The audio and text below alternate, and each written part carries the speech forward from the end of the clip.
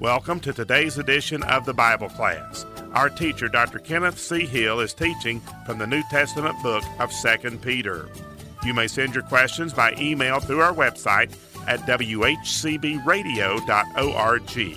That's whcbradio.org. You may mail your questions to the Bible class, care of WHCB, Post Office Box 5, Buntville, Tennessee 37617. And now, here is Dr. Hill with today's lesson. Welcome to the Bible class. We're beginning our study in the second epistle general of Peter, or 2 Peter. According to the King James Study Bible commentators, no book of the New Testament has been the object of more destructive criticism than 2 Peter. After the battles have been waged, it remains as the anvil that has worn out many of the critics' hammers. By its sheer endurance, 2 Peter demonstrates the truth of 1 Peter 1:25, the word of the Lord endureth forever. Let's take a look at the historical setting as we begin our study in 2 Peter. Peter's second epistle was written within a year or a year and a half after Peter had written the first epistle. This was just a short while before his martyrdom on the cross in Rome.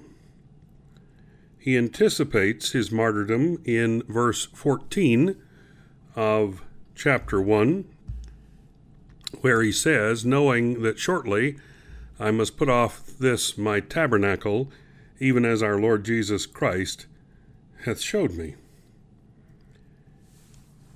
This would date it between AD 64 and AD 67. He was writing to the same readers that he addressed in the first epistle. He knew his death was near, and he felt it necessary to remind his readers of their original salvation and the need to be continually involved in the growth cycle of the Christian. He wanted them to escape the false teachers that were about to descend upon them with his demise. Otherwise, the false teachers may deceive them, and they'll become like a dog returning to its vomit, or a pig that, having been washed, returns to wallow in the mud. You find that in verse 22 of 2 Peter 2. Peter also wanted to remind his readers of the certain coming of the Lord Jesus Christ in his second advent. The false teachers denied that. Instead of honest doubts, they exhibited a willful ignorance. The false teachers were unaware that God keeps time by a different clock. With God, 1 day is like 1,000 years, and 1,000 years like 1 day. In Peter's time, not even 1 day had elapsed since Jesus had promised to come again. In our time, about 2 days have passed. Nor do the false teachers realize that the Lord is involved in a different program. He's not forgotten his promise to return, but he's currently bringing to repentance every person who will comprise the body of Christ. When the last person is saved, Jesus will return. 2 Peter chapter 3, verse 9. This letter, called 2 Peter, contains numerous autobiographical references. Peter mentions his impending martyrdom revealed to him by the Lord Jesus Christ. He reveals that he was an eyewitness to Jesus' transfiguration. He indicates that this is his second epistle, thus confirming the existence of the first epistle. He refers to Paul and to his writings or other scriptures. In addition, there's a great similarity between the second chapter of this epistle and the epistle of Jude. Peter speaks of the coming of false teachers in the future tense, whereas Jude speaks of them as being present. It's interesting that Peter would refer to Paul's writings as other scriptures, giving a stamp of approval to the writings of the Apostle Paul. 2 Peter is graphically written with many outstanding features. It's a classic for showing that to escape depravity, you must become involved in the growth of a Christian. You must be in the growth cycle as a Christian. You also will be fruitful in your Christian life. You'll demonstrate the certainty of your calling and election. You'll have an abundant entrance into heaven, according to 2 Peter chapter 1, verses 8 through 11. The letter also contains a superb passage explaining the infallible inspiration of Scripture and vividly describes the destruction of the present heavens and earth, telling the believer that the believer will ultimately receive the expectation of a new heaven and a new earth. 2 Peter also demonstrates the equality of Paul's epistles, as we mentioned when he calls them other scriptures. Many who deny Peter's authorship of 1 Peter are willing to affirm his authorship of 2 Peter. 1 Peter has a polished literary style, but 2 Peter is rough and graphic. In Acts 4:13, the religious leaders observed that Peter and John were unlearned and ignorant men.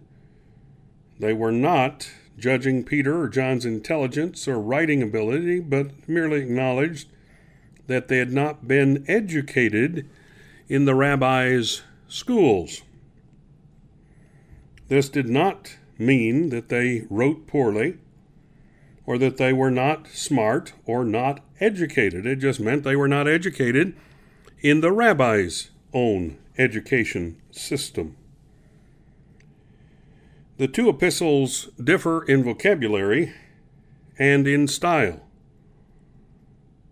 but such discrepancies are also easily explained by their varied subject matter and purpose. No writer would use the same literary style and vocabulary for both a formal treatise and an informal letter. There's a lot of resemblances between 1 Peter and 2 Peter, enough to discount any concerns. Also, the author of this epistle identifies himself as Simon Peter, using the Aramaic form Sumion rather than the more familiar Greek Simon, which occurs only in one other place. In Acts 15:14, the Aramaic Sumion is the name the Apostle James calls Peter. And this argues against the theory of any authorship other than Simon Peter, and it seems to lend credence to those who believe that what the Bible says is so, and that the second epistle of Peter, as well as the first epistle of Peter, was written by Peter. Now, the first letter, the first epistle of Peter, was written to console the Christian. And the second epistle of Peter is written to warn the Christian. In the first letter, Peter was trying to encourage Christians who were suffering terrible persecution from those in society. In the second letter, he's warning them of the dangers that are within the church itself. Christians must have moral courage, even more than physical courage, to live the Christian life. It is the duty of the Christian to do right under all circumstances, without qualification, without hesitation. A Christian is never off duty. To stand up for truth is more often difficult than to go into battle.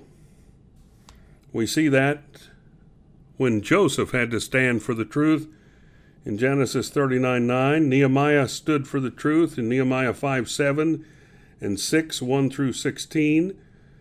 Daniel stood for the truth there in Daniel 1:8. Paul stood for the truth throughout in the book of Acts and in his letters. History is full of other instances as well.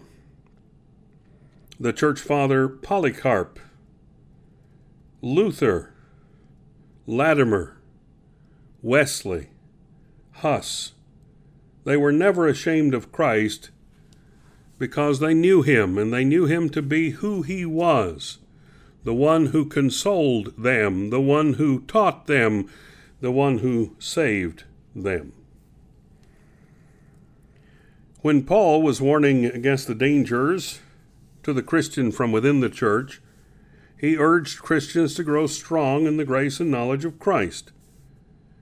Christian knowledge is the best way to overcome the false teaching that was creeping within the church.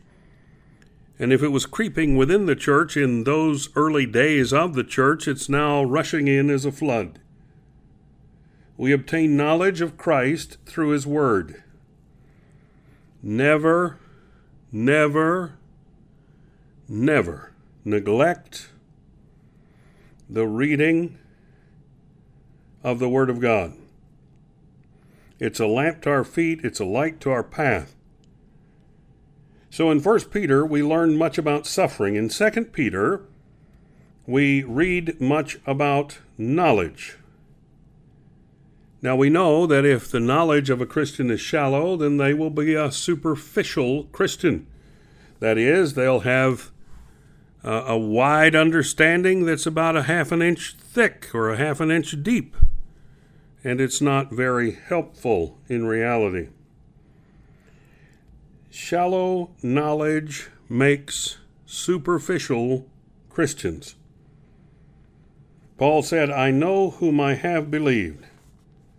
It's not what you believe that gives you strength, but it's whom you believe that gives you strength. Do you believe the Lord Jesus Christ? Peter knew that heresy often leads to immoral living. Christianity must have a creed if right conduct is to be assured. Leaders were using the church for money-making schemes. Leaders in the church were permitting wrongdoing of every sort. They were allowing sin in the local assembly of believers. The false teachers were laughing at the Lord's coming, making fun of it and saying, he's slack concerning his promises. He's not coming as he said he would. And the church could have easily quit looking for Christ and stopped looking for the blessed hope of his soon appearing. Simon Peter, a servant and an apostle of our Lord and Savior Jesus Christ, is the writer of this book, just as he was of 1 Peter. The first name, Simon, suggests his old, unstable nature. The second name, Peter, which has the meaning of a rock, suggests the new nature that Christ had given him, a rock being strong and true. He calls himself a servant, a bondslave. Slavery is the happiest life in the world when the slave has the right master. And of course, Jesus Christ is the right master for all of us. And there's only one right master in the universe, Jesus Christ. His bondslaves, his slaves, his servants know the only true meaning of freedom. We are given the freedom of Christ. Peter, being the apostle of hope, speaks again to the younger Christians in the faith. He urges them to look toward heaven while dwelling only for a season in this very bad world. He stirs up their pure minds by way of remembrance there in chapter 3, verse 1. He talks about the readers as those who have obtained like precious faith with us. And we remember how Peter's faith was kept through Christ's prayer for him. Christ said this in Luke 22:32. He said, "But I have prayed for thee, that thy faith fail not, and when thou art converted, strengthen thy brethren." this is how our faith can be preserved also. Christ himself, John 14, tells us that he prayed for us. Jesus Christ, when he was in this world, in the flesh, prayed for his own. Not just those that he had at that time, but he prayed for those that were yet to believe. That's you and me, my friend. How wonderful, how grand, how glorious it is to know that Jesus Christ our Lord prayed for us while he was in this world. Let's begin our reading in 2 Peter chapter 1, verse 1. The introduction, Simon Peter, a servant and an apostle of Jesus Christ, to them that have obtained like precious faith with us, through the righteousness of God and our Savior, Jesus Christ. Grace and peace be multiplied unto you through the knowledge of God and of Jesus our Lord, according as his divine power hath given unto us all things that pertain unto life and godliness, through the knowledge of him that hath called us to glory and virtue, whereby are given unto us exceeding great and precious promises, that by these ye might be partakers of the divine nature, having escaped the corruption that is in the world through lust. What we see in verses 1 and 2 is where Peter identifies himself using that term sumion Petra. It was an Aramaic sumion rather than the Greek Simon that was used there in the original. He described himself as a servant, that is, a slave, and as an apostle, that was one sent with a commission, a job to do. Simon Peter, a servant and an apostle of whom? An apostle of Jesus Christ.